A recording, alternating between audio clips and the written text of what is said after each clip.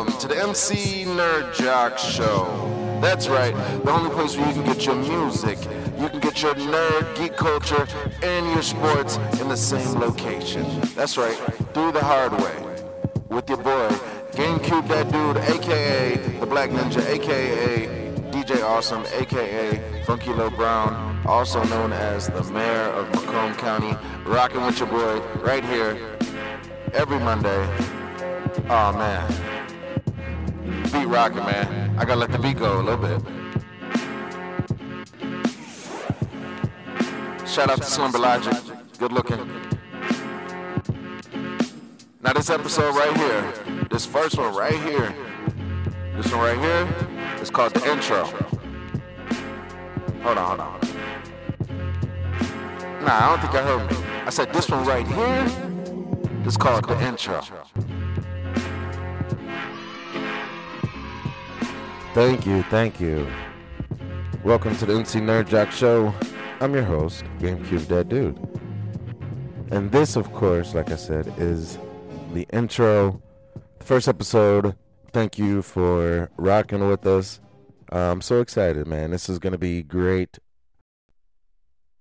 So I guess since this is the intro, I should probably introduce myself, at least just a little bit.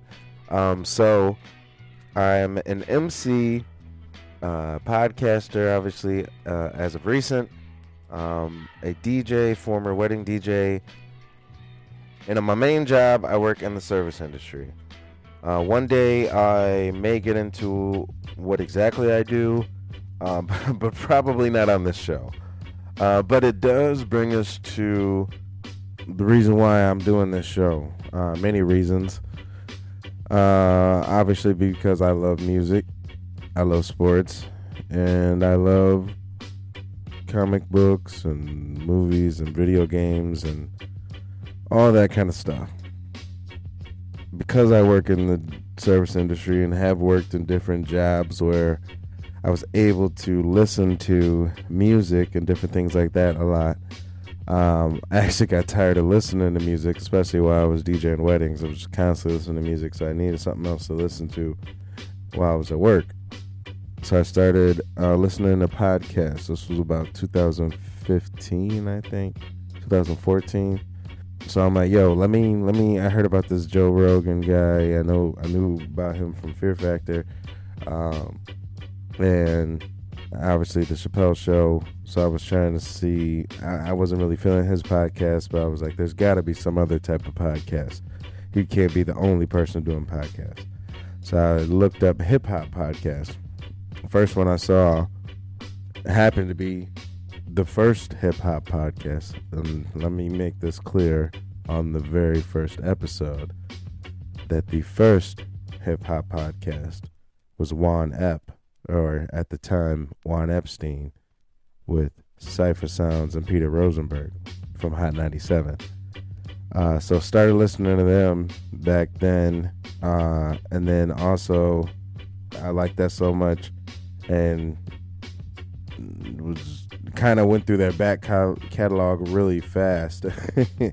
And then I think at the time they might have been on a hiatus, so they didn't really have a whole lot that they were putting out consistently at the time,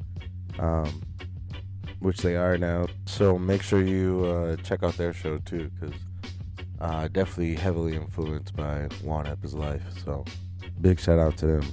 And then next, I started listening to Combat Jack, the Combat Jack show. Rest in peace, Combat Jack. Definitely was a big influence as well, because from him, through the people that he kind of brought into the industry, podcast industry, I started listening to another reason why I'm doing this, which is For All Nerds Show, or what used to be Fan Bros, with DJ Ben Hameen and Tatiana King. And when I started listening, back then they had a third person. Shout out to Chico Leo too. Now it's just Tatiana and Ben Hameen, and it's incredible. Just like it was back then, it's even more incredible now. It's just got better and better. Man, those those two are incredible. They really know how to dissect nerd culture, especially when it comes to. I mean, jeez, they did all the Marvel shows, all the House of Dragon, like all that stuff. They've done different shows, so definitely shout out to them, and please check out their podcast. And amazing. So what you got is kind of noticing the theme of the show is that I shout out people a lot.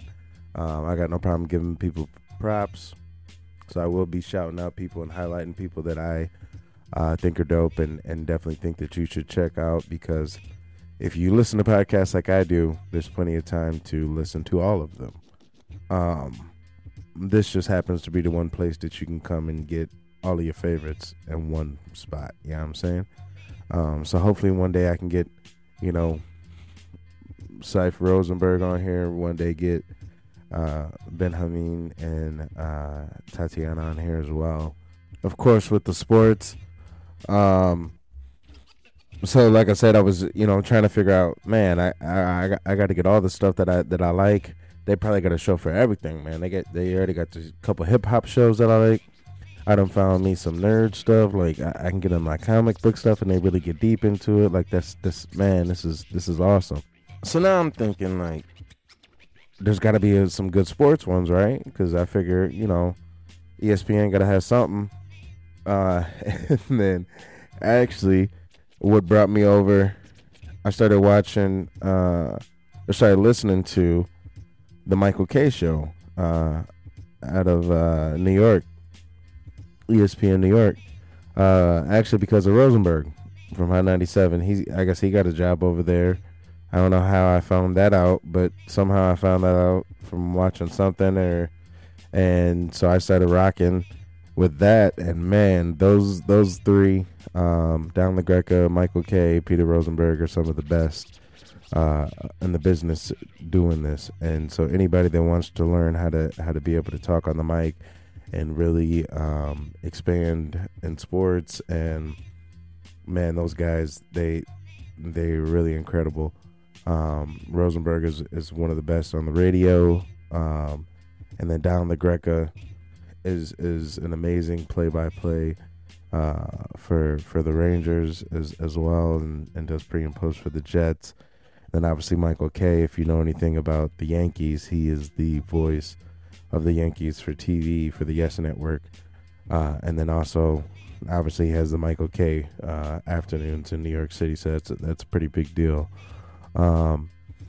So definitely three professionals that I was able to kind of listen to for a while and learn from, and really try to figure out how I'm going to attack this, because and thank you guys for listening. I really don't know. Hopefully by the time you guys are rocking with me, you can kind of figure out how I'm going to release the content. I don't know right now. It'll probably be more of a broader scale, especially with sports and everything.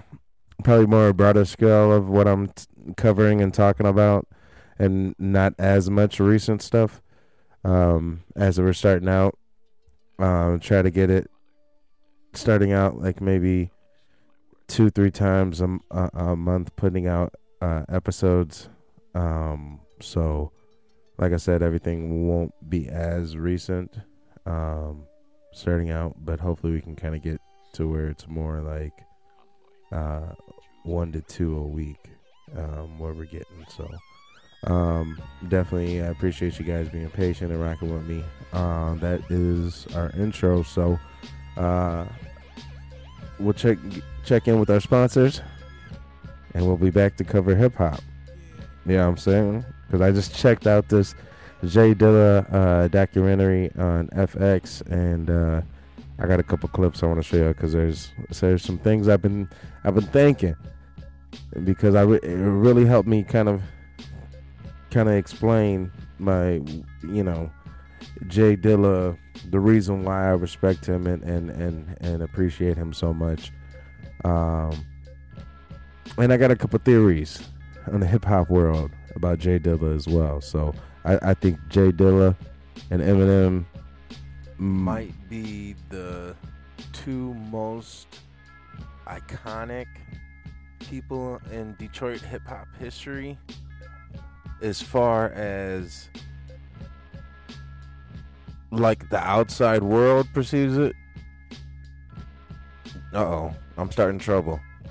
All right, let's get to our sponsors. A word from our sponsors right now. We'll be right back. Hey, good morning, good afternoon, good evening, and good night. Roto-Rooter, that's the name. Free readings, call now. And we back. All right, so I checked this Jay Dilla documentary, like I said, on FX, which The Legacy of Jay Dilla, it's called. You definitely should check it out for sure. It's like a little over an hour long, so it's not crazy long. Definitely, like I said, if you haven't read, if you want to get more in depth in Dilla and kind of learning a little bit more about Detroit hip hop history. I mean, not in depth in Detroit hip hop history, but definitely in depth in regards to Dilla and his relationship to where he's from, which is obviously Detroit.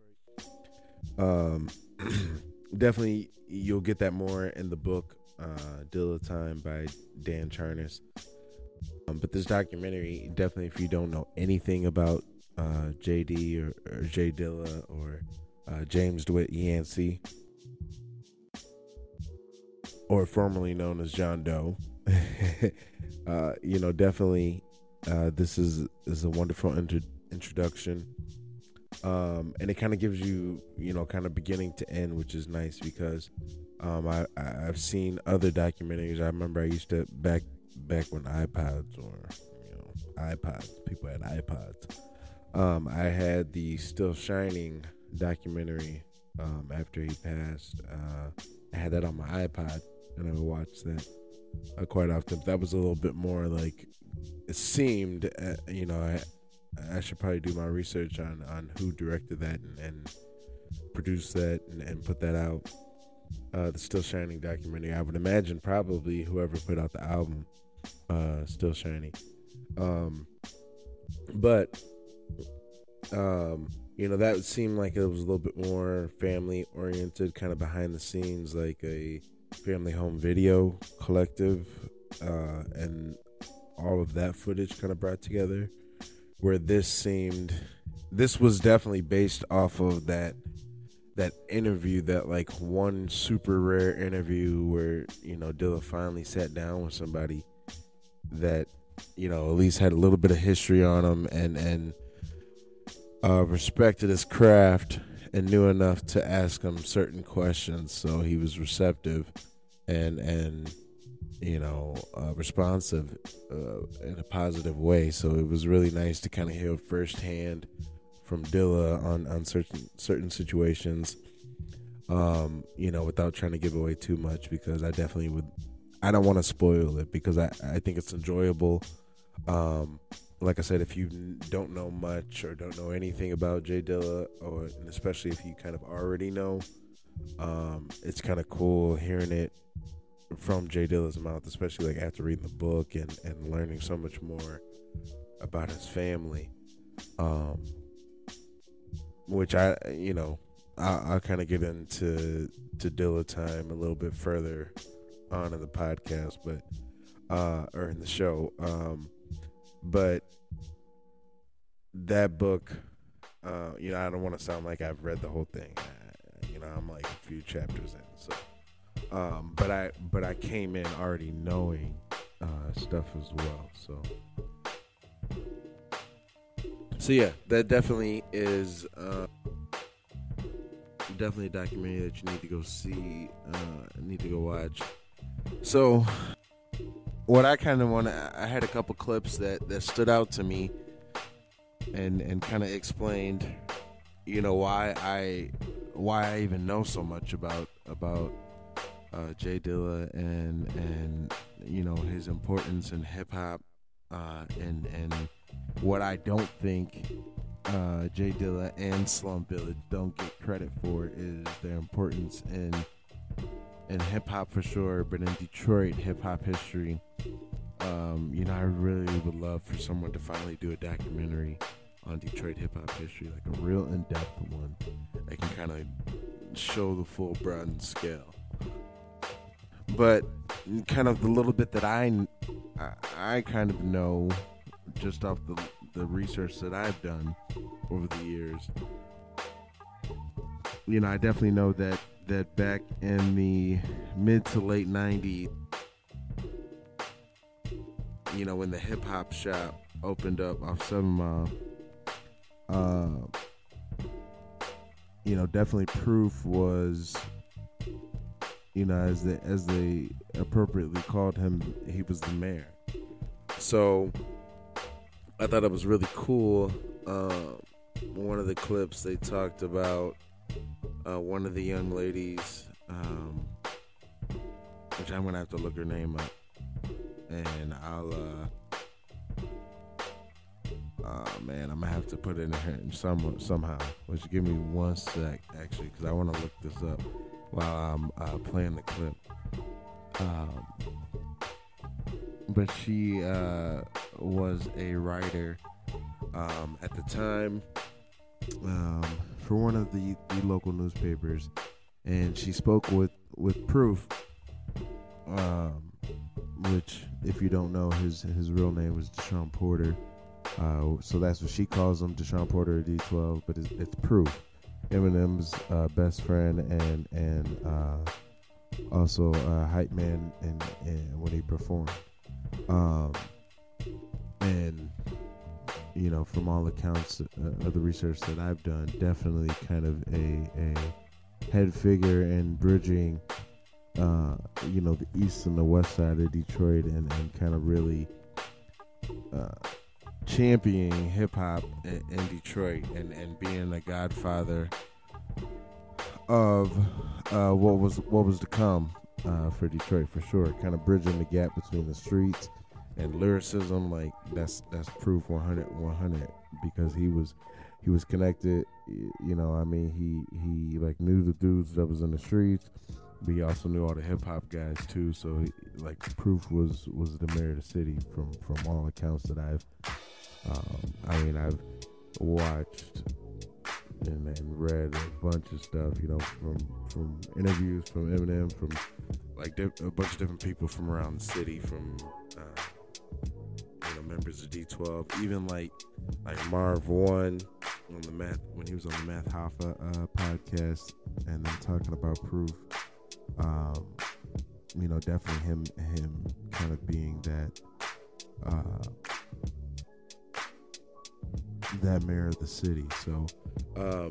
So definitely, if he's saying it,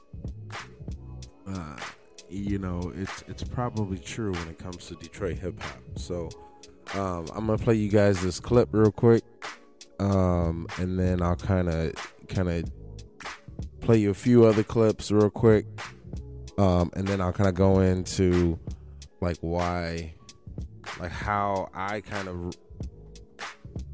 Dilla became so important to me, and his influence, especially as an artist and a lover of music. It was kind of crazy. It felt like he was like the Kevin Bacon of my hip hop journey. You know what I mean? He was at every different 6 degrees of separation. I slowly started to dissect and figure out that Dilla was behind it all. So definitely this documentary helped me to kind of put that in perspective and be able to kind of put it into words and bring it here. So big shout out to FX for whatever executive felt like, we should green like this, because this is important. Shout out to y'all for real.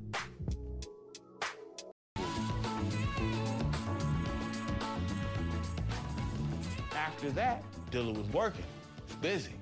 His life advanced as the money advanced. So this is Beats, rhymes, and lifetime for Dilla. The money's starting to come in a little bit. Dilla was kind of unmanaged to handle. Sorry, I'm trying to skip through to get to the part that I was talking about. What's his back end? Remember one of the rappers in D12, Denon Porter. Here we go. Negotiating those deals. All right, hold on. Became more and more important as he was more and more in demand. There was plenty of money flowing in. I first started covering music in Detroit. I remember one of the rappers in D12, Denon Porter, telling me this, that everything changed when JD pulled up in a green Jaguar, and they were like, oh, wait, you can make money from this. All right, so that's the part that I'm talking about. The UMA, it was an incredible thing. It was an accomplishment. A good little while we rode around with a license plate that had the UMA on the back. So that's Busta Bus and Zane. But most of those records. So yeah, so first off, so my bad. That was Denon, Mr. Porter, as he goes by now. I apologize. I thought that was proof that she was talking about the first time I watched it. Even still, I mean, Denon, you know, Mr. Porter has, I mean, he's produced a bunch of stuff for 50. He's worked with Dr. Dre. I mean, he's certified too. So yeah, I mean, like you said, you know what I mean? So to get into what I was starting trouble, right? First episode, we already started trouble, you know what I mean? So to kind of get into what I was talking about, the reason why I feel like, at least for Dilla, and why I get frustrated as you know, a supporter, and then it'll kind of bring me into why I personally get frustrated at myself and just the times. So I mean, so Mr. Porter, part of D12 formed because of the hip hop shop. So for y'all that don't know, the movie 8 Mile was based off of a real life time in Detroit in the 90s, early to late 90s. Late was kind of the tail end of it, because that's when people started, you know, blowing up and actually starting to get signed off of what was going on before that. But so the hip hop shop, which, if I'm gonna do this right, I should take the time to tell you guys the real. So hold on. The hip hop shop was off of 7 Mile. If I'm not mistaken, more west side. West 7 Mile.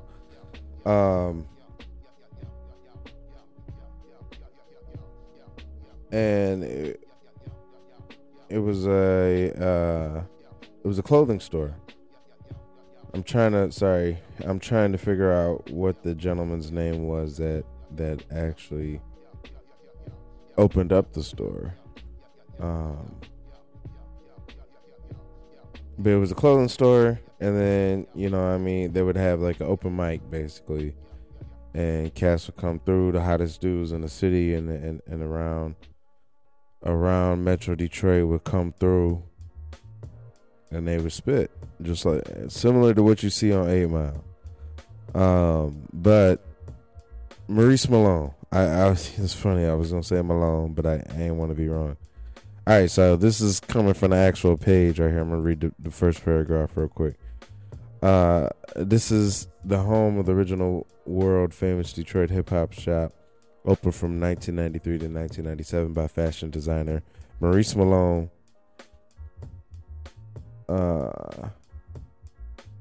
Once located on the west side of Detroit's Michigan's 7 Mile Road, which, if you're from the city, you know that Detroit's you know that 7 Mile, the Detroit section of 7 Mile is a place. It's not just. It's like its own city of its own. It's like a city of its own. From the east to the west, 7 Mile is where it gets popped. So it says here from 5 to 7 every Saturday afternoon. Everybody would come through, from Eminem to members of D12 to Slum Village. Yeah, everybody come through there. So, that's what the hip hop shop was about. So, everybody in the city anybody that was trying to do hip hop, and let me even put in even more perspective. So, coming from so I can put in context when it comes to me. So, at the time, I'm all right. Let me get this off from the jump. All right, I'm not from Detroit. So I don't ever want to anyone to get the wrong misconception that I'm from Detroit. My parents were in the military. We moved around a lot. I moved to Metro Detroit, as we call it around here. It was basically the suburbs of Detroit. Mount Clemens, 96 to like 99, and then we moved and came back, and I spent majority of my time around the Macomb County, which is basically Metro Detroit, the suburbs of Detroit. Now I've worked a lot in the city of Detroit, so that's geographically how I know how the city kind of runs. But I have so much love and respect for the people in the city of Detroit that I don't ever want to lead people on and make it seem like I'm trying to receive clout in any kind of way by discussing people from the city and trying to take credit. I don't ever want to make it seem like I'm trying to take credit for or anything like that. It's all an appreciation and a love. I have no problem admitting that I wish I was from Detroit. Like I there's so much like culture, Black history. Like I got so much love for Detroit that anytime I speak about anybody from Detroit, it's out of pure love, because I respect you guys so much, and so without trying to give away like exactly what I used to do for work and what I currently do for work. So I used to work.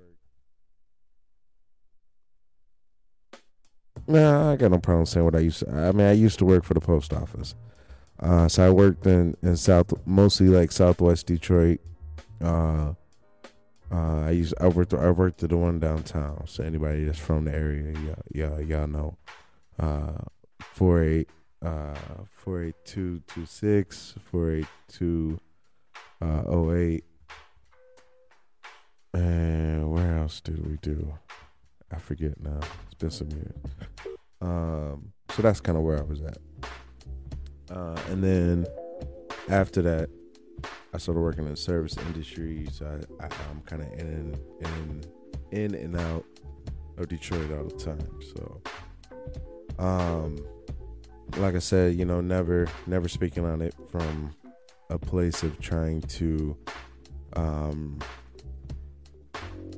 receive any kind of clout or street credit, because I'm not from the streets. I don't try to pretend to be.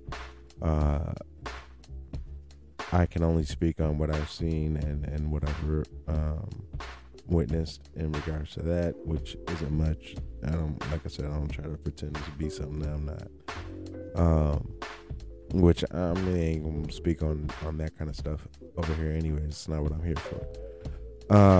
So yeah, just kind of putting it all into perspective. When I try to give a historical context, it's not speaking from a place like, oh yeah, I know because I'm from here. No, I don't want to ever lead people on to say that.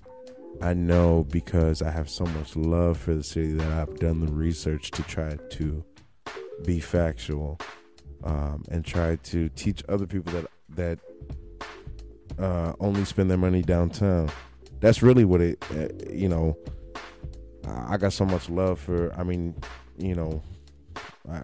just appreciate the city so much that it upsets me when I see people from the suburbs only spend their money downtown and not appreciate anything else outside of that little circle, literal circle, and not go down the spokes and branch out into the city. You know what I'm saying? So that's kind of where that comes from. But I definitely love the city. So yeah. So the hip hop shop.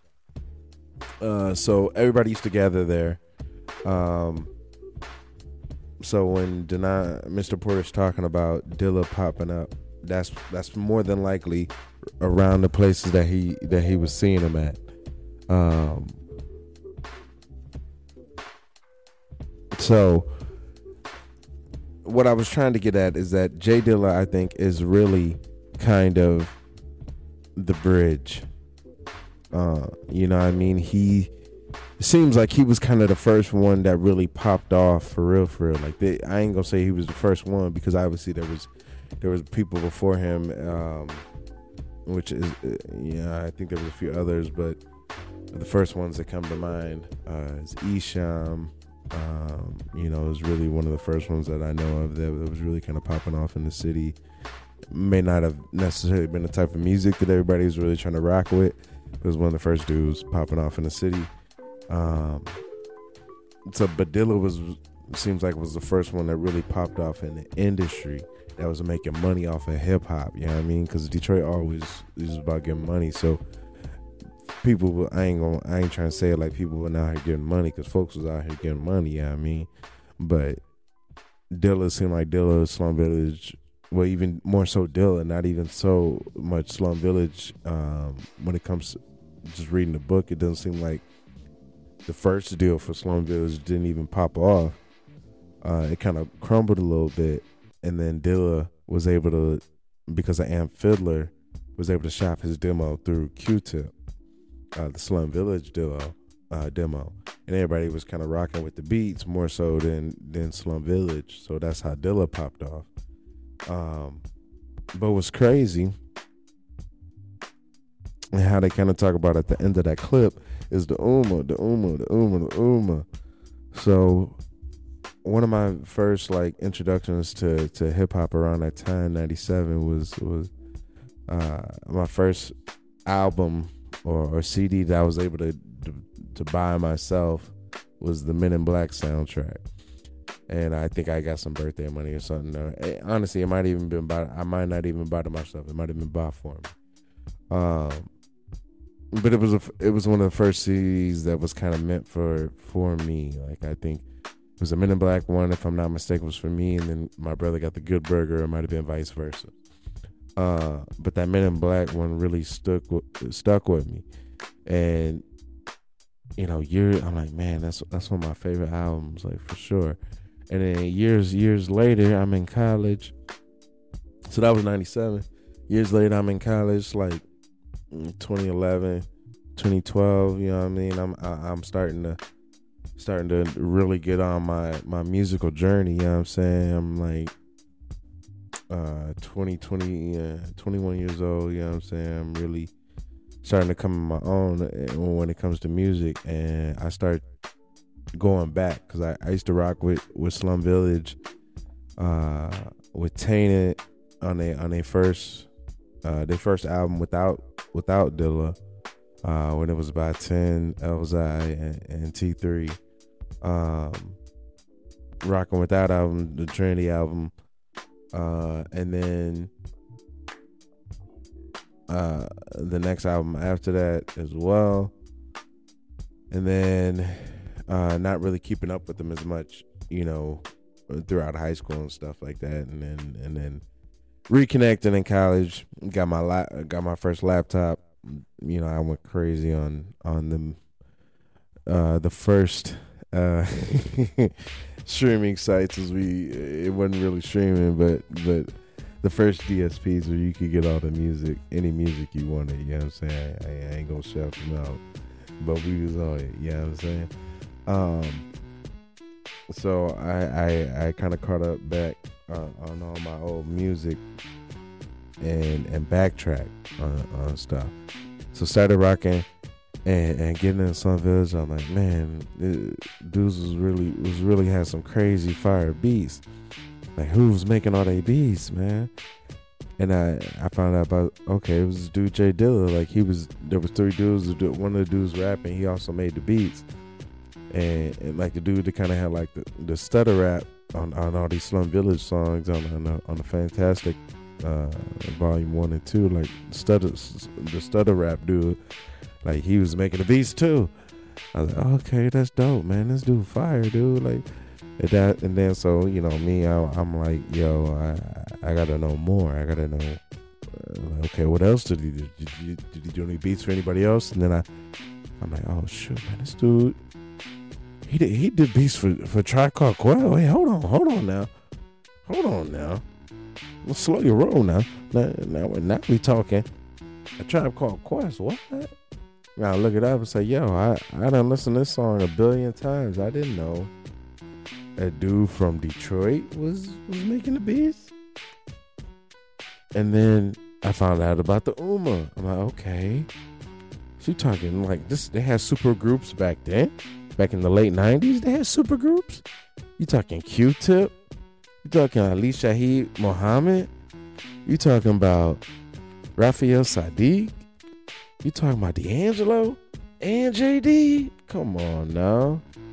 Nah, son. This ain't real. The Uma? What? Then I found out the Men in Black soundtrack was executive produced by So Def and the Uma. Mic drop. That's how I felt, man. Mic drop, like for real. Like I was speechless. I didn't know what to do. I felt. That's how I was staring into the air. Just like, yo, what is going on? You mean to tell me that after all these years,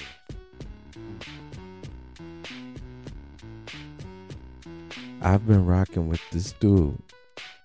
I've been rocking with all this music that I love.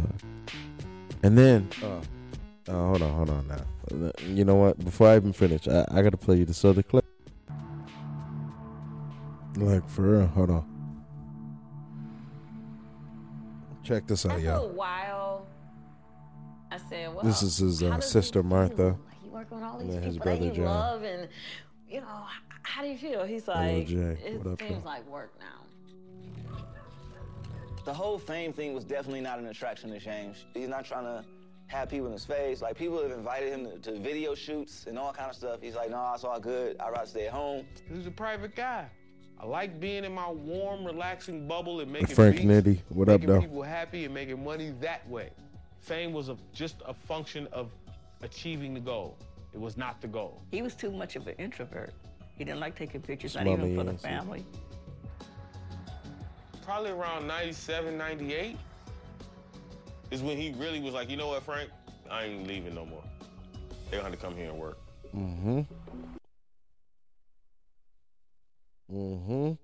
See, Diddler was starting trouble. He was starting trouble with that because that's what happened. So everybody came to him, right? So all this energy was happening in the city when I was here, but I didn't know what was going on, man. And before you know it, everybody was there.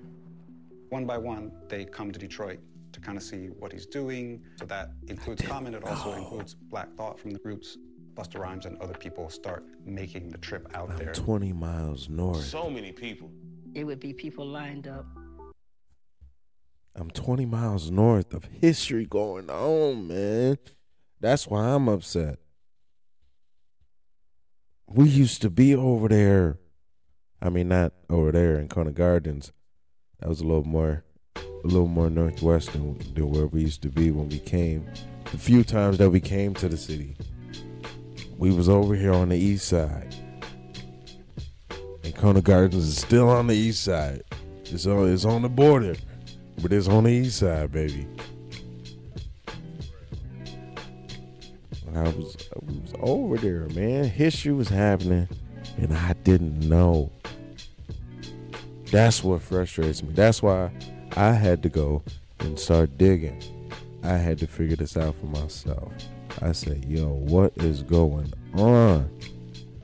You mean to tell me all this early hip hop that I was already influenced by and just barely scratched the surface of?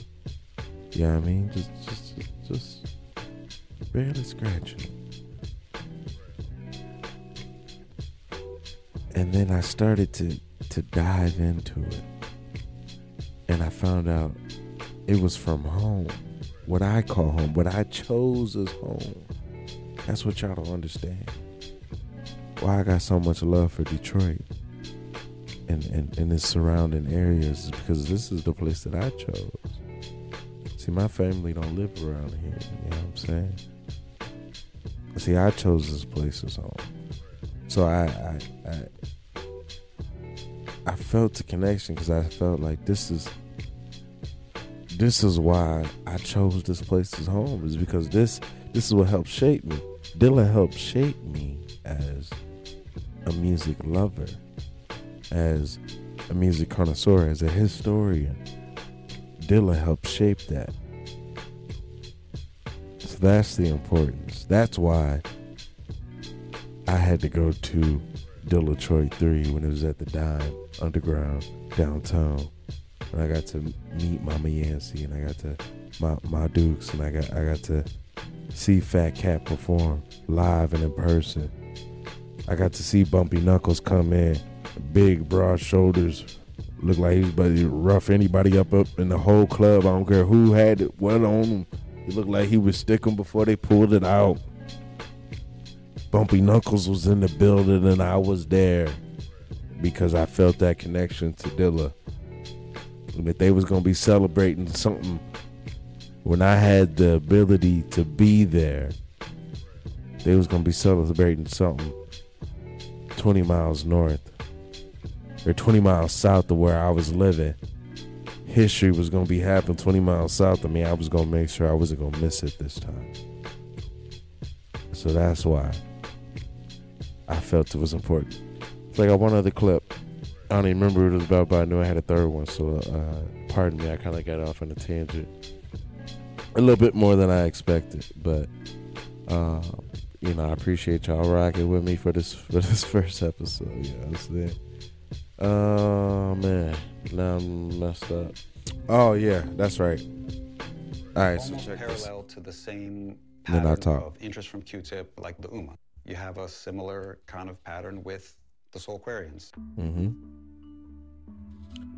Questlove, the drummer for the Roots, and D'Angelo get really excited about what JD's doing with the rhythms, the way he's using samples. It was so weird how this happened.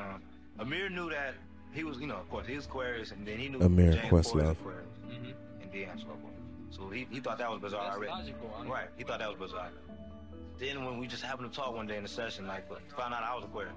So he's like, whoa, that was it. Neo Soul is really a tag, I think, that was put onto the output of the Soulquarians. Robert Glass. If you ask me what Neo Soul is, it's Dilla influenced R&B. Tell him, Robert. You know what I mean? It's kind of like smoothed out, more hip hop influenced R&B, but the hip hop they're influenced by is really from the J Dilla school. That just messed me all up.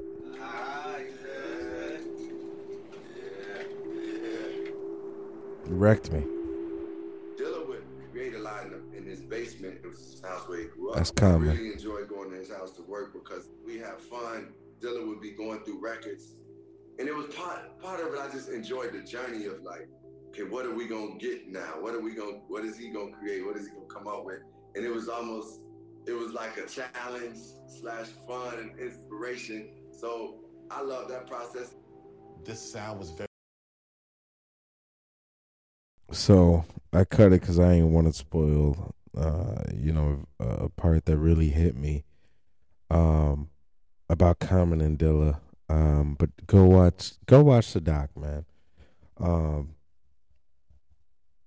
And I'll show you why that part's important. But so now I remember why I had this clip, because man, like it's not just hip hop, man. So then I started going like after the Men in Black album, I started going more. I'm like, yo, Erykah Badu. I'm like, oh man, the Common stuff. Like when I started getting into, I guess you start. Erykah Badu is really the only other. But back into hip hop, you started going into more conscious. Like when more conscious stuff that I started getting into as an adult, and not just stuff that influenced me as a kid. But now I'm starting to get into stuff that, I'm influenced as an adult. I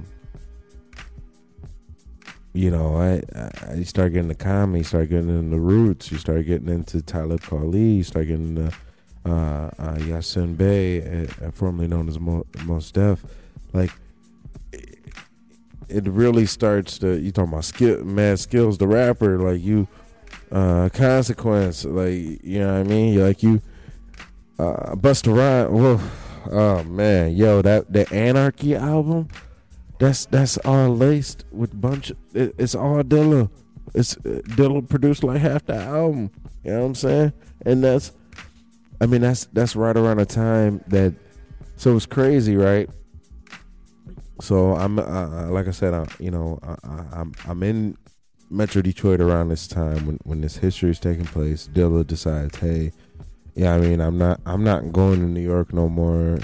I'm kind of just gonna be, kind of hermit in my own crib. This is what I do.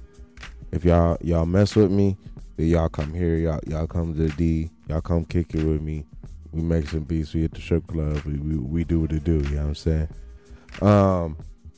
So around that time, I was around here. I was in Detroit area. Then we moved. We was in Europe. Now, when we was in Europe from like 99 to 02, that's when like neo soul became like a real big thing around that time, like 99 to 02. You start getting like, obviously Erykah Badu blew up. She's the biggest R&B star, kind of like the spokesperson for quote unquote neo soul. Then you got like Maxwell's blowing up around that time. D'Angelo obviously is as big as it can get. Lauryn Hill even released her solo album, which has like hints of neo soul influence with the art, with the hip hop. Then you got like Music Soul Child started coming out then. Like, R&B really started to change a little bit. It was a lot more Dilla influence, like more instrumental. It got away. So, all right. So we're gonna go break it down in history, right? So you got 90s. You got 90s R&B, right? It's very hip hop influence, but in a different way, right? So you have Teddy Riley, you have Jermaine Dupri, you have Puff. Yeah, so you got. And then you got, if you're slowing it down, or I'm sorry, you also got Timbaland too, right? So you got, and then you slowing it down, you got Babyface, you got L.A. Reid, like that kind of, Jimmy Jam, all them kind of mid in between that, with Janet Jackson and stuff. But so you have a very different sound. Sound is a lot more drum machines, right? So you got Teddy Riley's, he's using a beat machine with a little bit of instrumentation influenced in it. obviously Timbaland's on the beat machine. It's hip hop influence that way, right? It's R&B over hip hop beats. It's not necessarily R&B influenced by hip hop, if that makes any sense, right? So the singing is R&B, but the instrumentals that they're singing over are hip hop beats. Like those beats themselves, if they had no singing over them, your first thought to them would be to rhyme over them, not to sing. It's not a singing beat. It's a hip hop beat for you to spit bars over. Teddy Riley with New Jack Swing, Puffy when he was Uptown, and then switched what he did with Bad Boy and Mary J. Blige, and then Jermaine Dupri, who's doing So Def, Usher, all those. I'm slipping. Escape, it's over R&B over hip hop beats. What Robert Glasper is talking about when he says that there was a change that happened, there was a switch. What neo soul is, what hip hop became in the what R&B became in the late '90s, in the early 2000s, the sound switched from R&B over hip hop beats to R&B influenced by hip hop. So those beats that Dilla was making for Slum Village, for the Fantastic Volume 1, Volume 2, what he made for, really Volume 1, because Volume 2 came just shy of, it could be kind of lumped in, because you got Busta, you got Q-Tip, you got Jazzy Jeff, like that's all Soulquarians. That's all the same. Around the same time as Things Fall Apart, as Mama's Gun, like I said, fantastic as Like Water for Chocolate. That's all Electric Lady Studios, New York. That's all the Voodoo related albums. So D'Angelo once after the Ummah. So what Robert Glasper is talking about is what R&B became because of the Ummah, which, if you watch the documentary, you find out a lot of those beats by the Ummah were Jay Dilla beats that maybe got fine-tuned, because from what I read, Dilla, he had beat tapes. That's what, he wasn't overly producing any of his records.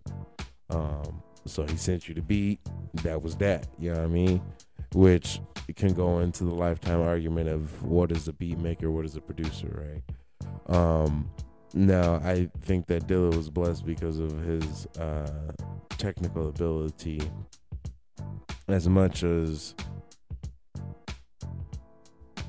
his artistic ability. Both of them were supreme, so he'll never get mistaken as just a beat maker because his technical ability matched his artistic ability, and both of them were at an extremely high level. So I don't think that that will ever be an issue. Now, what Robert Glasper is talking about, which I'm going all over the place. So yeah, like I said, y'all forgive me. This is the first one, so if I'm long-winded, I might end up editing some of this because it might be a little too much. So I might end up editing some of this and then cutting this and hitting it to you guys in a long-form version in a different way. Because, man, your boy could talk, especially when I'm talking about stuff that I enjoy. And I got, like I said, I got to give Dilla his props.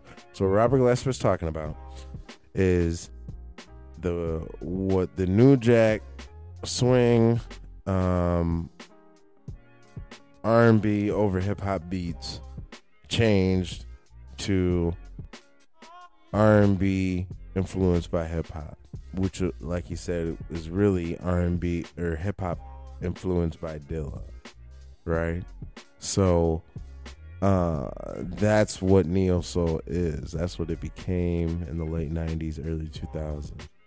That's what Spawn did, Maxwell, D'Angelo, Music Soul Child, Donald Jones to some extent,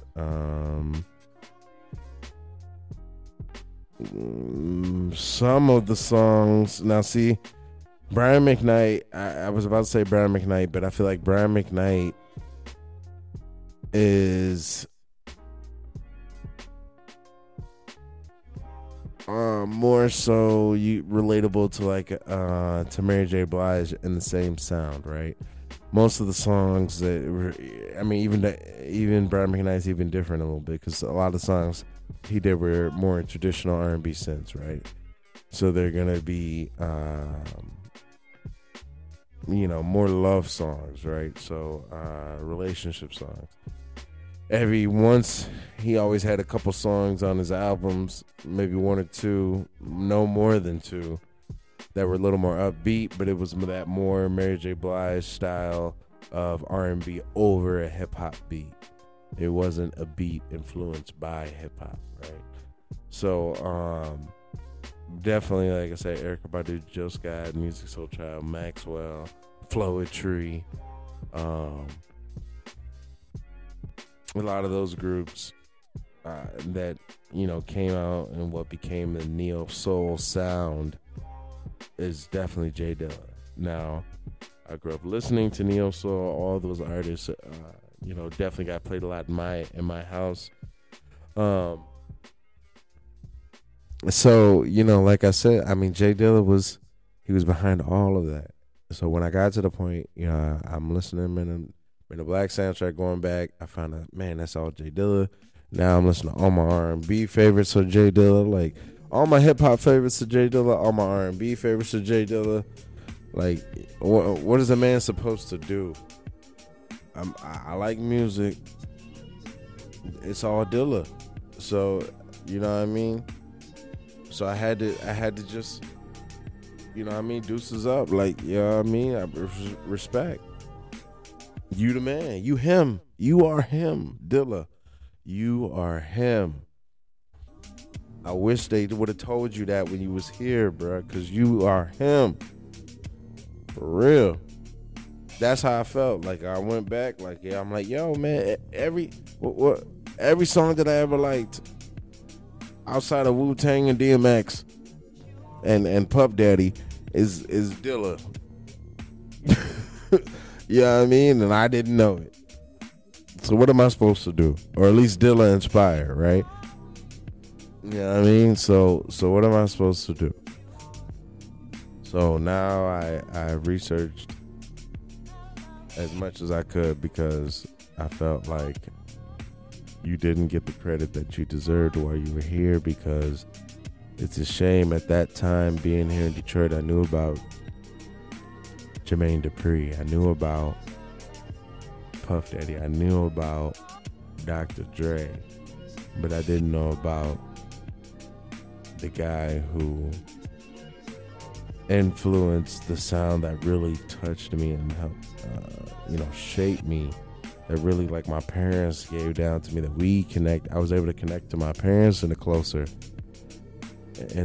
way, because we both were vibing off of this sound.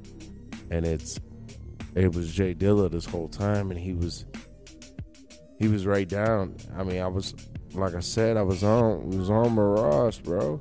We used to go over there to the barbecue off Maras, Kelly and Maras. We was over there, bro. Milts. I would have known. His shoes being just 15 minutes down 7 Mile. Not even. History, bruh.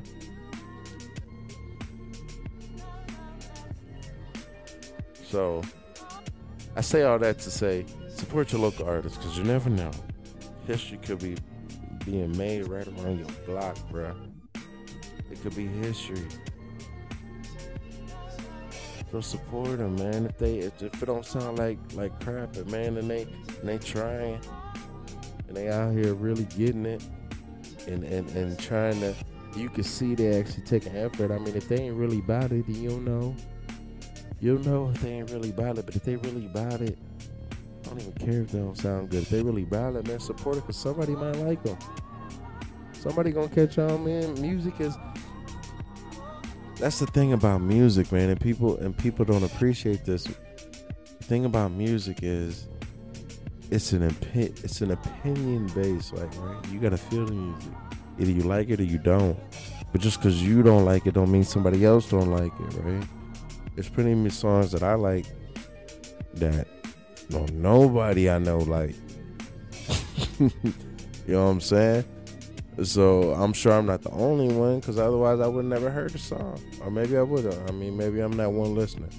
But hey, I mean, you might make that person's day, and they might put on more music that you like, and then you could tell a friend to tell a friend, and then that's really all it takes, man. People don't want to even listen to music unless they know that somebody else like it. Somebody that it's like Chinese food, man. Music is like Chinese food, man. You ain't just about to go over to everybody Chinese food. You ain't about to just listen to everybody's songs, man. Word of mouth with music is for real. So that's why, you know, I felt like I have to do this. For real, like I ain't even want to record right now. I was like, yeah, I'm gonna just go to bed, man. It's tired. I had to work. I'm gonna get at it tomorrow. That's why I said the last few days. That's why I ain't even put this out yet. That's why. You know what I'm saying? So I had to finish this. And shout out. Hold on. Let me shout out my man's here real quick, because he was the motivator. Because I looked on Instagram. And I was cool, man. I ain't really made the page like public like that. I ain't told nobody else, none of my peoples about it. But somebody found me. Somebody found the show. Shout out to YFL, the greatest. Shout out to you, homie, because he was the first one to follow us. So big ups to you for sure. Y'all go check my man's out. Follow my man's out. He a rap artist. For sure, man. Big props to you. I'm about to follow. Look, we following you right now as we're recording. So hopefully you listen. I appreciate you. You motivated me to get back in. I was about to call it a night, man. I wasn't even about to do this. And I done spent like an hour on Dilla. So big ups to you. Oh, look. I don't wake people up in the house and everything, man. Big ups to y'all, man. Appreciate y'all for sure. So as far as the podcast, man, I really don't know as far as how often. What I'm really kind of thinking right now, as I'm kind of getting in the groove of things, and how I want to kind of separate and bring things out. It's probably like maybe at the most like 3 times a month for this first like month, but I want to get into a groove where I'm at least giving you guys obviously like once a week. When we really get rocking, if things really get popping the way that I want them to, I really want to hit y'all up with like twice a week. Definitely, this is gonna be edited for sure. So if you guys want to hear the full thing for sure, give me a little bit, like I said, that first month to get the kinks out. But I'm gonna obviously keep this full recording. I don't have video for it just yet. I'm probably gonna have video for it, second, third, fourth episode. I'm not gonna be releasing it right away.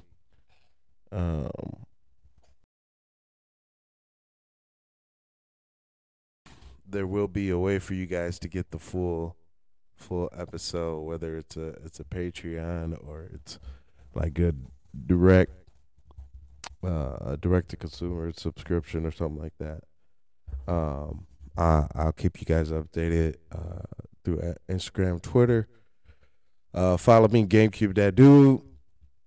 follow the show, the MC Nerd Jock Show. Man, I appreciate you guys rocking with me for this first one.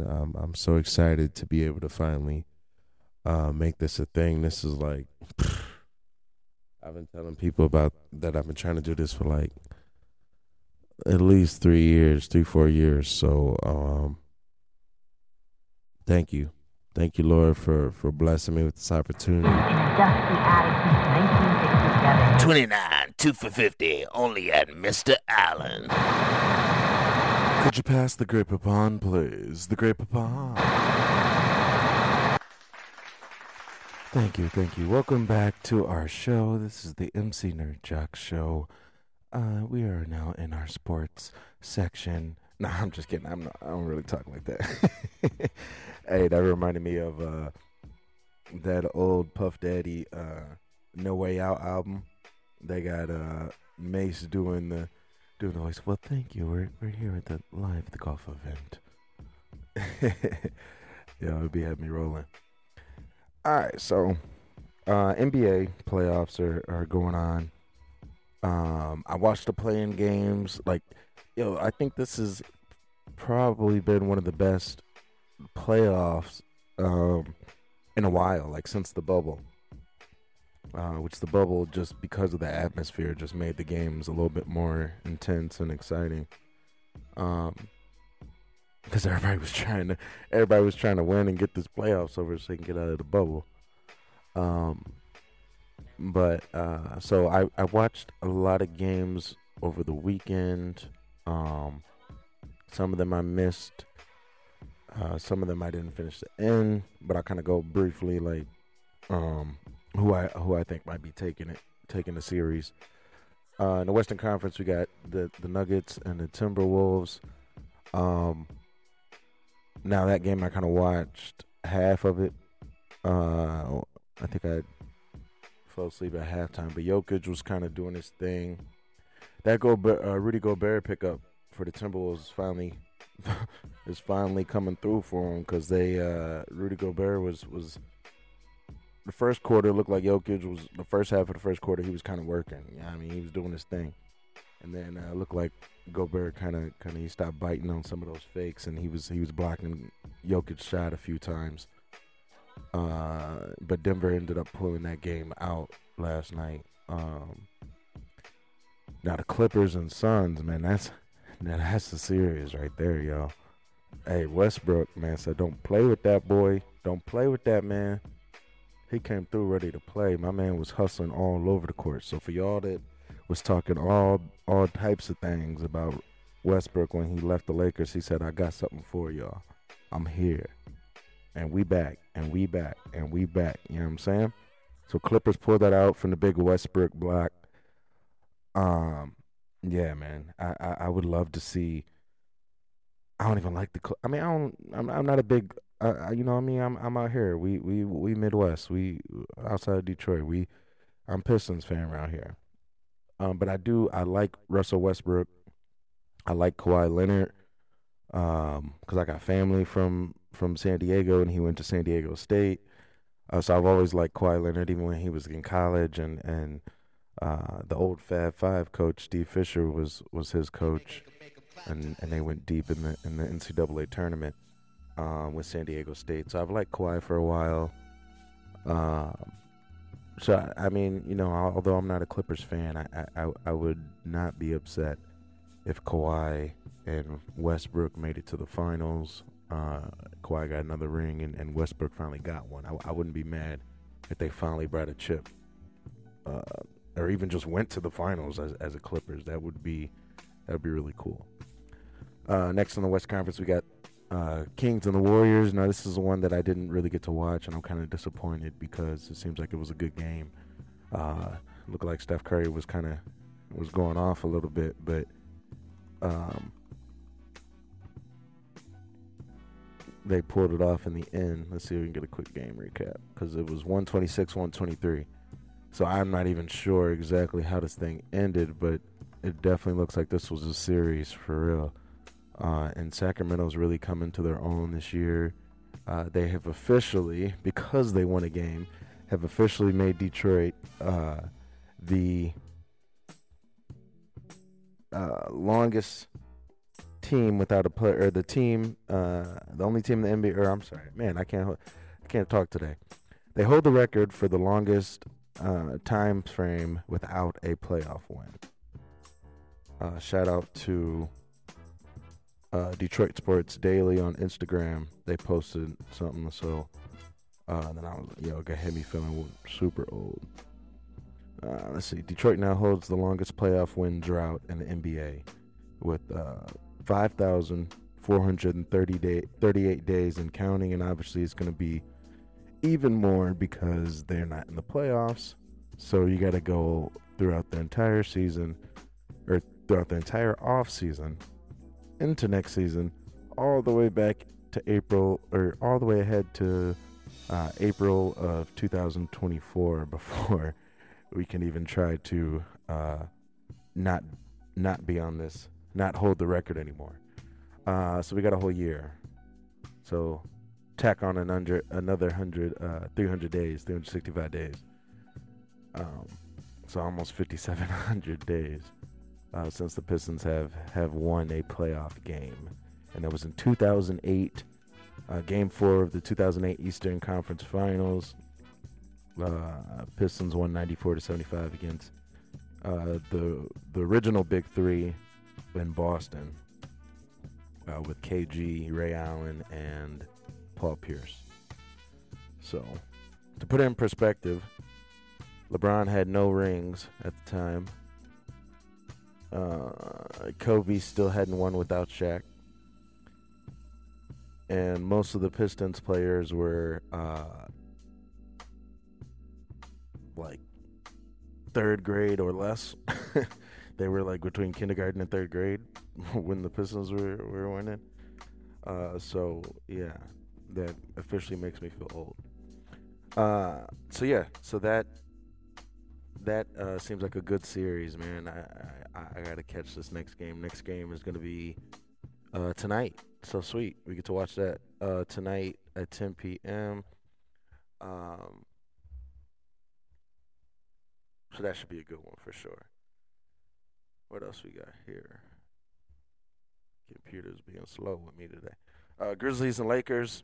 I did get to watch some of that game. I saw when John Morant went down and hurt his wrist. It looked bad. I mean, he was up there. He was trying to yam it. I think that was AD that was taking the charge. He was trying to yam it on him, and didn't jump over him, and kind of hit a brick wall and went straight down and put his hands down. If you guys watch the clip, I mean, obviously it's not like visually you could see anything, but if you've played sports, like that kind of fall, I felt it for real when he came down on his hand, and you could see him rolling, and then he just got up real quick and started running towards the bench. That's when you knew it was for real. So hopefully it's not a crazy injury to where he's out like for the playoffs or even for the series. I mean, that would be a little disappointing because I like the Grizzlies. I think it's a cool team. Obviously, I like LeBron too. Been a LeBron supporter since high school. Because he was kind of the first, like, my generation star. So he was, he's our Jordan for my generation. So, although people will always argue that it's Kobe, but I was a Pistons. I mean, to be fair, LeBron got off on the Pistons too, but being that I played AAU basketball in high school and late middle school, I felt a closer connection to LeBron because he's a few years older than me, and he was living that same life, obviously way to a much higher degree of success than I was doing in AAU, but just running through them same circles, and it just, I felt a connection to LeBron. So I've been a LeBron fan since back then. So it'd be, Lakers are up this series 1-0. It'd be cool to see LeBron get another one. That way he can kind of get his jersey retired with the Lakers, because honestly, I don't think at current rate LeBron hasn't done enough in the Lakers uniform to have his jersey retired. I just think that there's too many greats that have played in that Laker uniform that if you're looking at LeBron's career just as a Laker, that one championship with no MVPs is you know, I mean, it's not. Shaq's had better seasons. Kobe's had better seasons. Kareem, Magic, where like I could keep going on. The logo, you know what I mean. Wilt, like it's. I'm not saying that doesn't deserve to be up there. Like if LeBron was drafted by the Lakers and now we're talking 20 years with the Lakers, all the same stats and all that then you know, it's without a question. I think definitely Cavs, he's going to get his jersey retired. I think in order for him to get it retired with the Lakers, he's probably going to have to win one more or get an MVP, something. You got to get another trophy of some sort that to add to your belt to get that jersey retired. I mean, I don't even know if he cares that much, but because I mean, it doesn't change anything. LeBron's still, you know, one of the greatest to ever play. So, all right, heading over to the East. Now the Bucks and Heat, man, y'all be playing with Jimmy Butler. This man don't play. When it comes playoff time, he's top 3, easily top 4, top 3 in the league, easy. My man's he got the determination that nobody else in this league got. He got that game face for real, and nothing phases that man. So it didn't surprise me. I didn't get to watch this game, but it didn't surprise me when I saw that the Heat upset the Bucks in the first game. That one I think is gonna go like 6 or 7 because the Heat they've been there before. They come ready to play, man. Cavs Knicks, man, this has been a good series. I watched a little bit of this game. Julius Randle. It's funny kind of watching him because he's a little bit of a like I see why he does you know, why he's really getting success these last couple of years with the Knicks, because I hate playing against players like him, man. Like he's wiry. Like it seems like he like has no control over his body or like what he's doing with the ball, but he obviously does. You know what I mean? He's a professional, but it just those type of players that like are kind of like all over the place with their movements and stuff. It makes them hard to guard. I mean, they're easy to guard if they have no talent or skill, because you know, I mean, they don't know what they're doing. They look clumsy and goofy, but when they're skilled and they have talent and athleticism to go with that awkwardness, it's hard to guard, man, because you're like, what the heck are you doing, man? Your footing ain't right. I don't know what to watch on your body to try to figure out which way you're moving. Like it works for him, you know what I mean? So that's gonna be a good series for sure. I expect Donovan Mitchell to come back ready to get a win for the Cavs and stick it to the Knicks, since they weren't able to figure out something for him to be on the Knicks. So the 76ers Nets, you know, I applaud the Nets for all the craziness and distractions that they went through all year, but I think this one's gonna be over in 5. I'd be surprised 6. Definitely, I don't think it's going to 7. Celtics and Hawks. I just think Boston's they're just too talented. We've seen this matchup a few times, and it's kind of a tough matchup for the Hawks at first, you know, right out the gate. But you know, it is what it is. You gotta win games in the season so that you're not in this position. But the Celtics, I think, are gonna win this one in 5 as well. That bottom half of the East, the 3-6 matchup and the 2-7 is not as exciting to me. We'll see though. Maybe the Hawks can make it, turn it into something. I mean, they got a good group of young players, so I don't want to say it like. I think all the teams that are in the playoffs are really good teams. That's why I think this is one of the best playoffs we've seen in a while. Like, if any of these turns into an upset, except for like maybe the Hawks and the Celtics and Nets and 76ers, Like, if any of these other teams, the lower seed wins, I wouldn't be surprised at all. You know, they're really good teams from 1 to 5 on the East. 6 and 7 are good teams. I wouldn't say they're really good teams. And then, you know, pretty much 1 through 8 are some pretty good teams. I mean, Timberwolves take it or leave it sometimes, but you know, this is going to be a really good series. So I'm making my prediction now. Man, this is tough. All right, this is what I got in the Western Conference Finals. I got the Clippers. I said it, didn't I? I got the Clippers. And I have the Warriors. Now in the Eastern Conference Finals, I have the Bucks and I have the Celtics. Pretty predictable, right? Then I'm going to go Celtics over the Bucks. Put them in the finals. Let's go with the Clippers. I can't believe I'm doing it. The Clippers versus the Celtics in the finals. That actually would be kind of cool because I think it could go either way. Might not actually happen, but it's who I could see it happening. It's who I would love to see in the finals. It may not be exact. Probably if I had to put money on it, I wouldn't probably make these predictions. But I'm not a big gambler, so this is what I'm going with. So let's see. I got Celtics, Clippers finals. All right, you know what? I'm gonna be the one. Clippers are gonna win this thing, man. They finally gonna bring a chip back home. I believe in Westbrook. They finally gonna get a banner up there. They got a new stadium coming soon. It's the Clippers' time. I said it. You heard it here. That's right.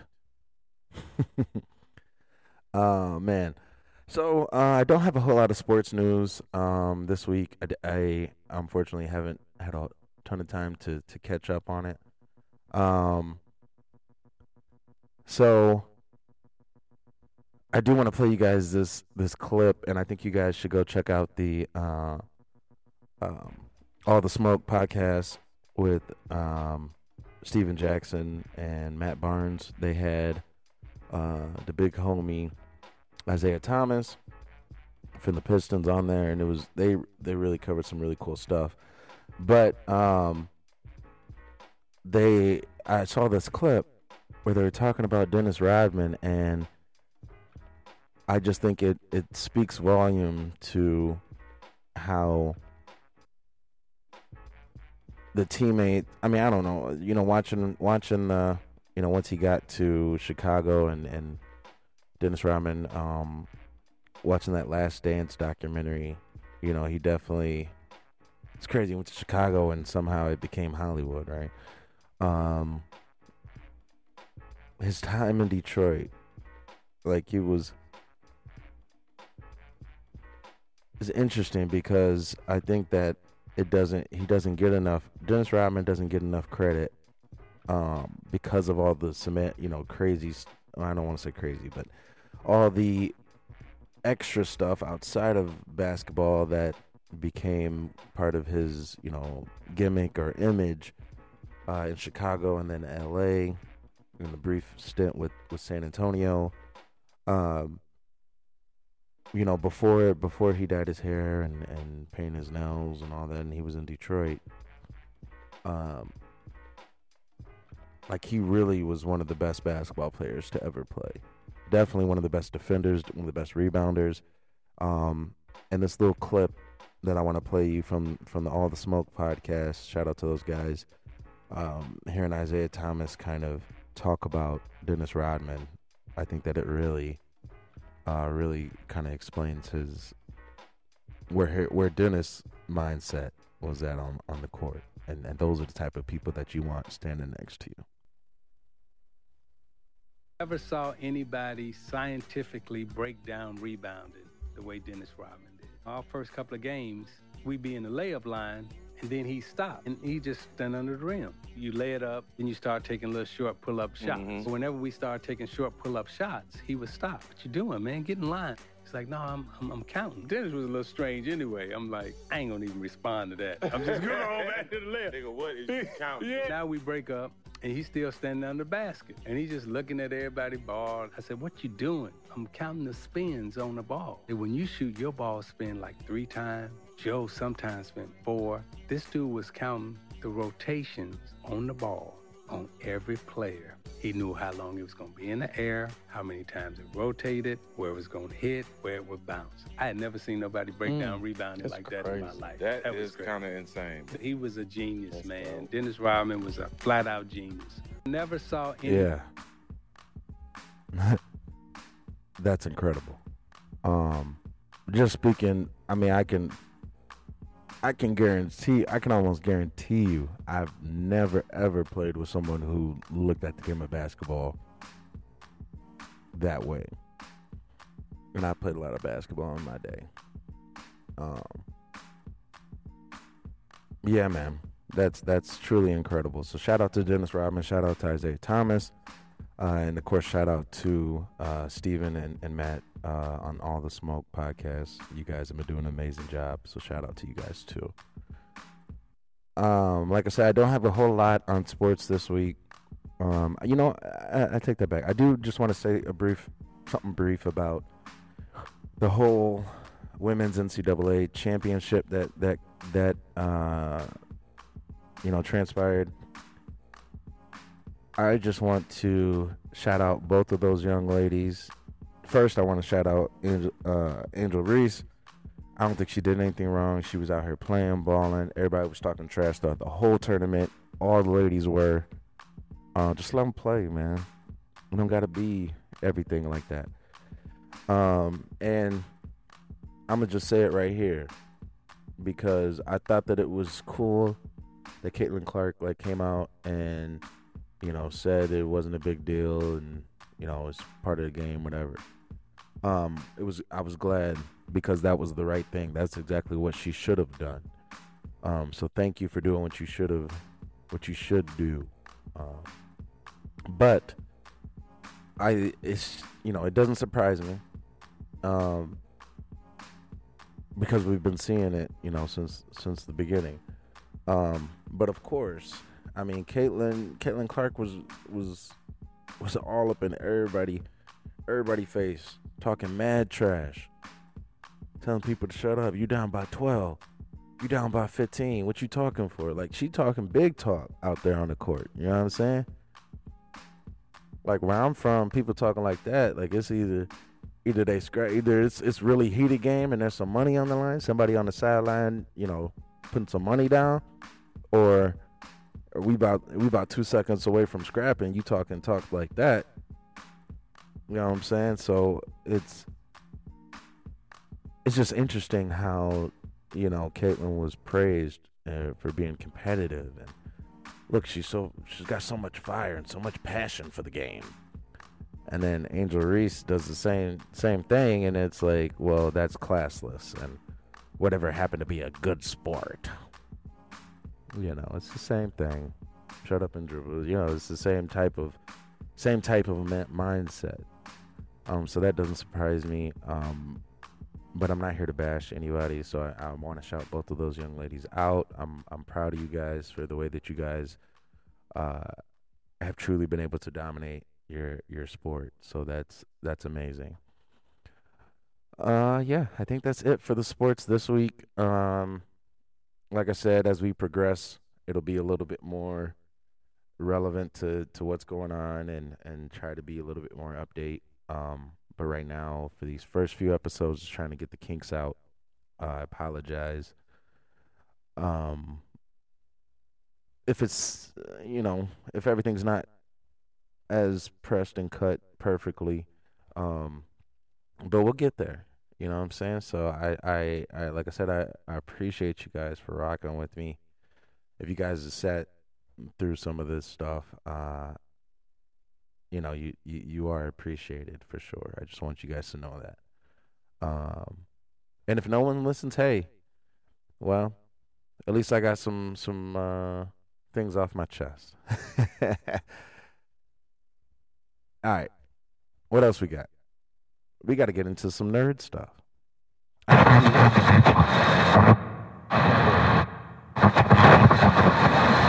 What up, though? We live at the River Rock tonight. Gonna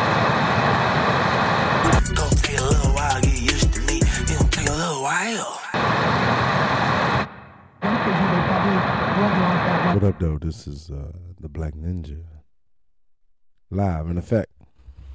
Yo, so I checked this Wu-Tang documentary. Not documentary. The last season 3 of the Wu-Tang series on Hulu.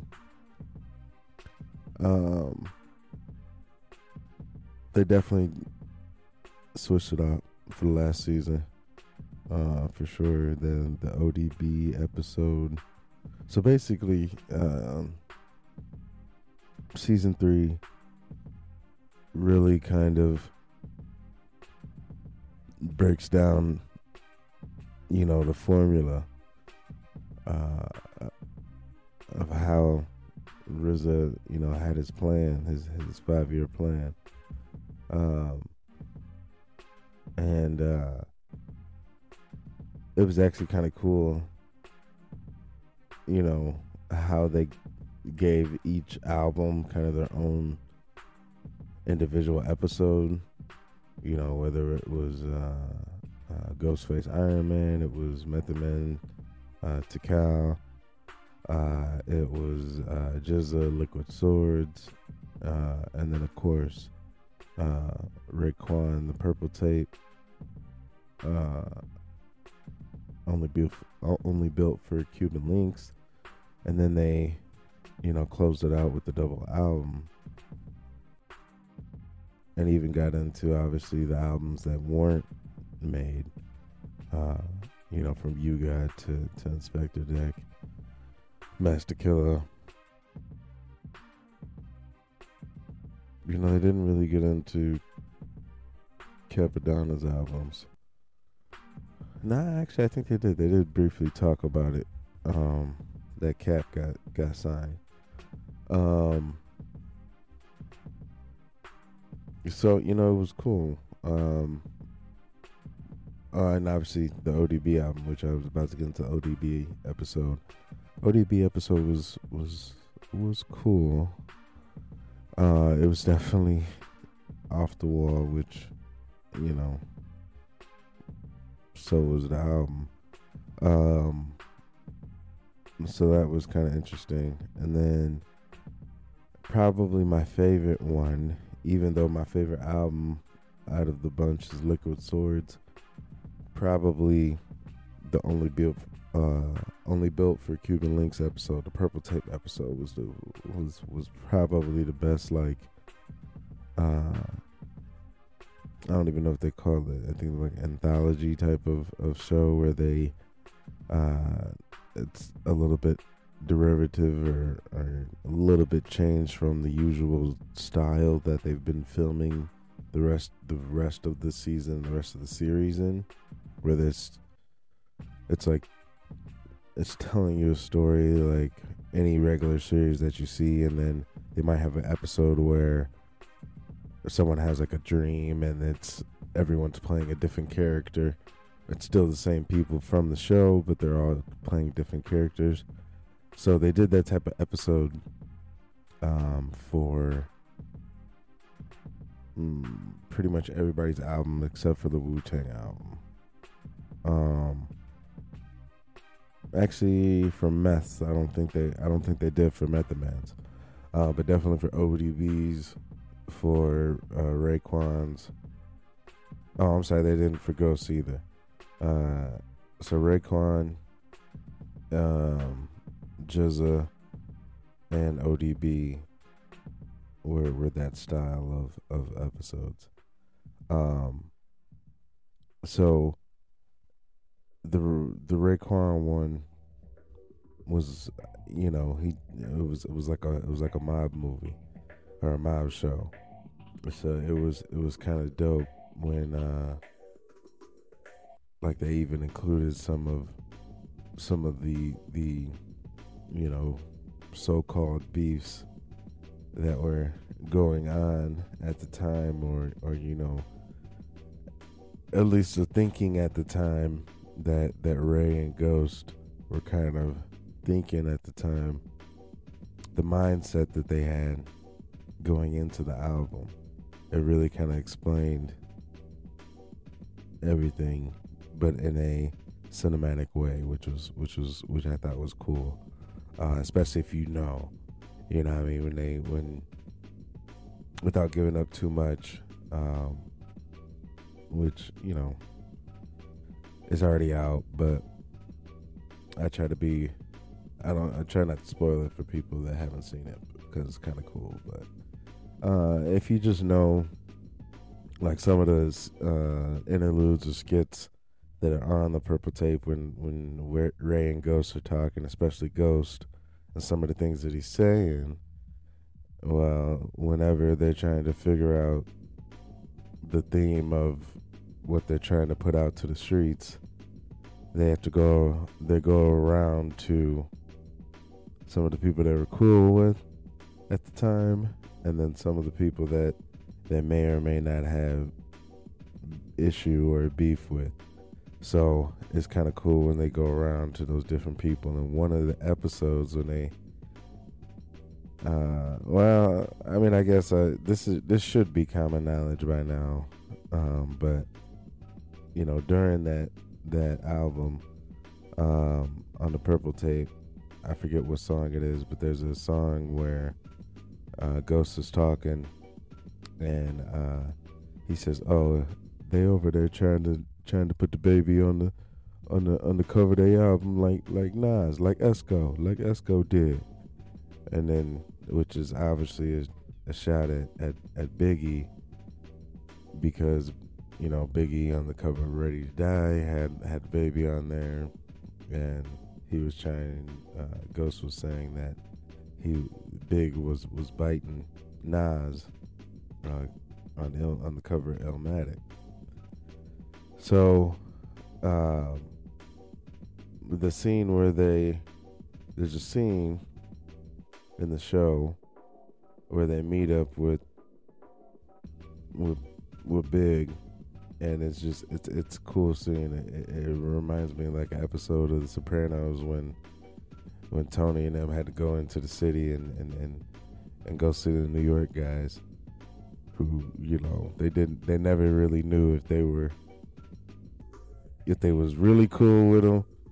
Yeah, I mean, it was all part of the families, but they didn't really know if they was cool with them. They was always on the edge of beef. So it was kind of like a scene like that. So it was cool to see. But yeah, I definitely think everyone should go watch it. You gotta support Wu-Tang. You already know. If you know anything about me, you already know that I definitely mess with Wu-Tang. Love Jizza. Love RZA. I love them all, man. I got to see him when they came out here with Nas, and that was a dope show, man. I was hoping Busta Rhymes was gonna be there, man. Bus wasn't there. I was disappointed, but it's all good, man. We gonna see him next time he come through. And you know, I was supposed to see him. Man, we ain't even gonna start, man. We ain't even gonna start. I was supposed to see him at another concert, and then that concert got canceled. Hey, Bus, man, next time you come to Detroit, man, I'm there for sure. For sure.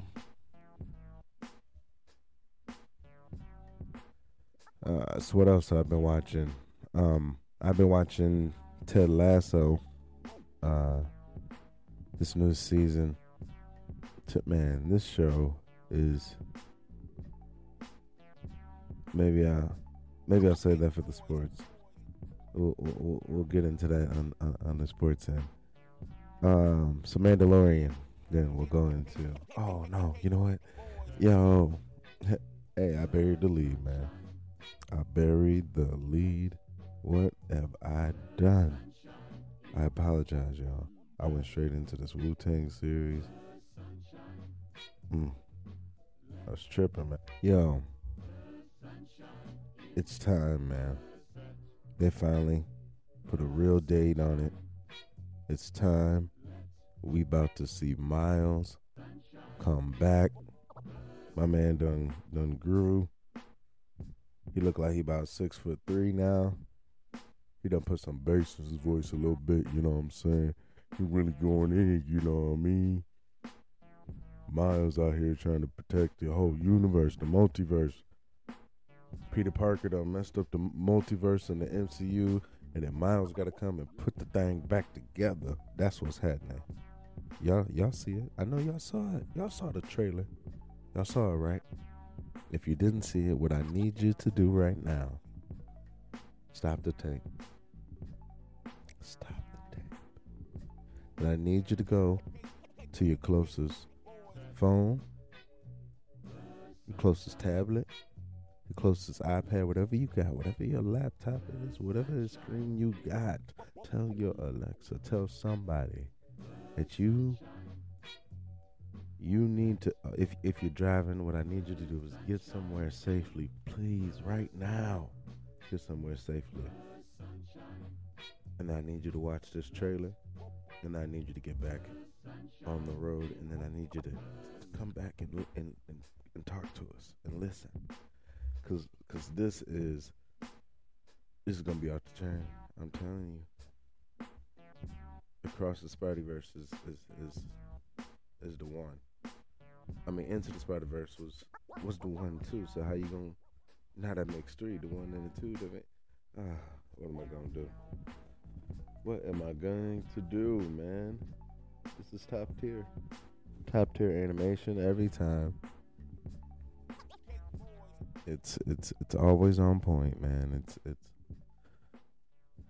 It's got me flustered a little bit. I almost want to play it, but I know I can't play it, but I want to play it. You know, that type of feeling. Hold on. We might have to take a quick break just so everybody can watch it. All right, we gonna come right back.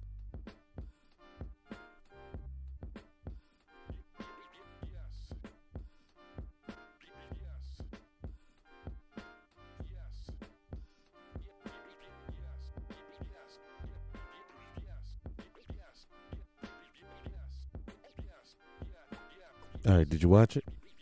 I hope that you watched it because, man, oh man, oh man, oh man. Let me tell you guys. For real, this is gonna be a good one. So I saw a lot of things. I mean, and out of respect for the people that didn't see it, I'm going to count to 5. And then I'm going to run off these names of the things that I saw. Do you not understand that this is about to be legendary? 1, 2, 3, 4, and 5. All right. Yo, this thing pops off.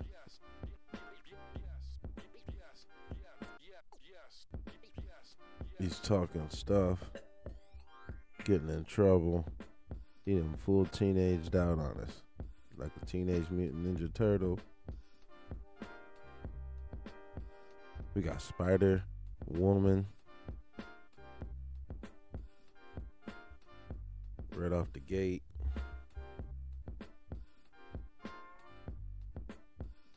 Of course, we got Spider-Man 2099. Let's see, Ultimate Spider, Gwen,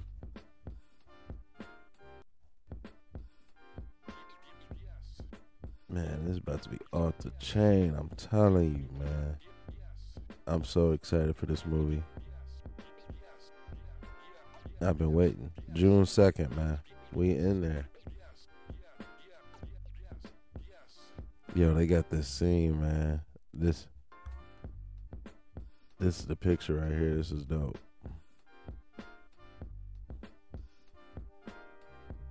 there's a scene where Miles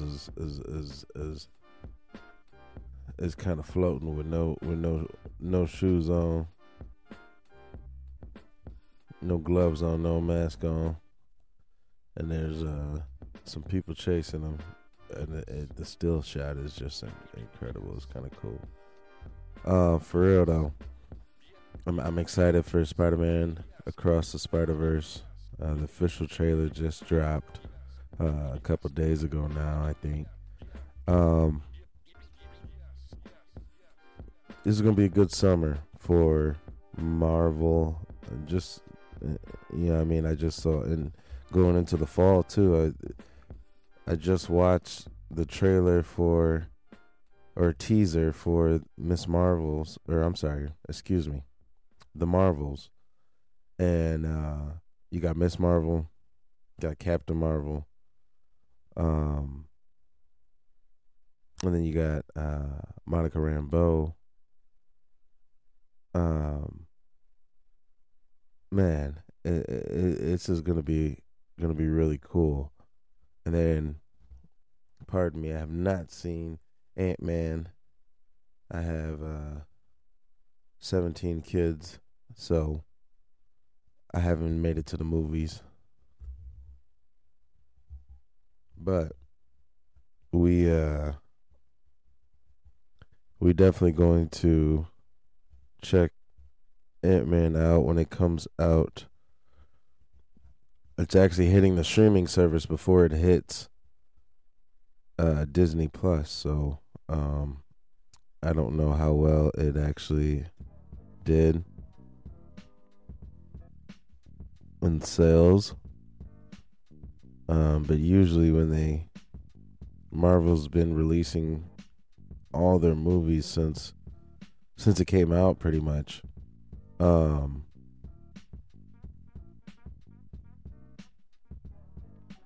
After it's ran its course in the theaters, then it debuts on Disney Plus, and then it will release on streaming services where people that don't have Disney Plus can buy it or rent it. With Quantumania, let's see.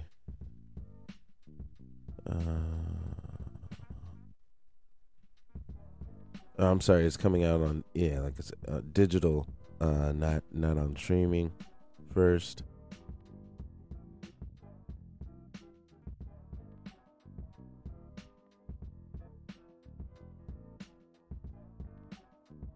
Looks like April 18th, so very soon, if not already by the time you're listening to this.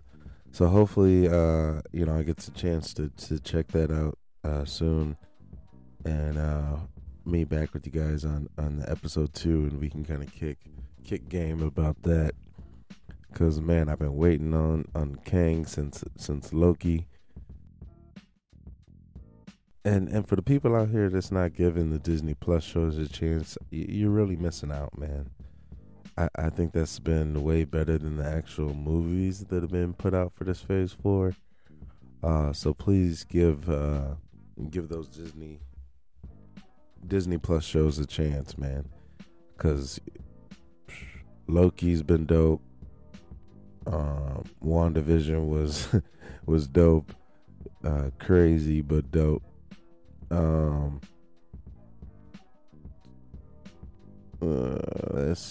Falcon and the Winter Soldier wasn't as good as the others, but it wasn't bad at all. Moon Knight I thought was dope. Miss Marvel is an ill show. So and then Hawkeye's show was dope too. With oh man, I'm tripping. Why can't I remember her name? She-Hulk was dope. Hold on, I'm looking. Something with a K. Why? I'm mad at myself.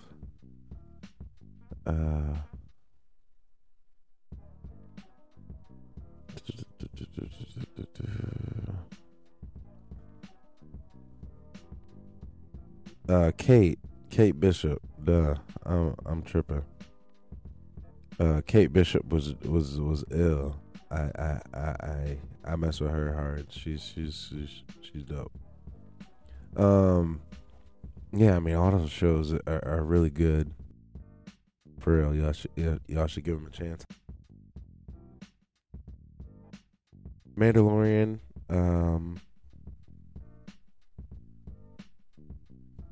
Mandalorian's cool. This newest season. Now the episode. Well, there's an episode where he has a run-in. Man, I don't want to give stuff away for people that haven't been watching. Well, let's just say there's an episode where people get together and make a hard choice. There's back-to-back episodes where people make some hard choices and come together. And those episodes are really cool. I don't know about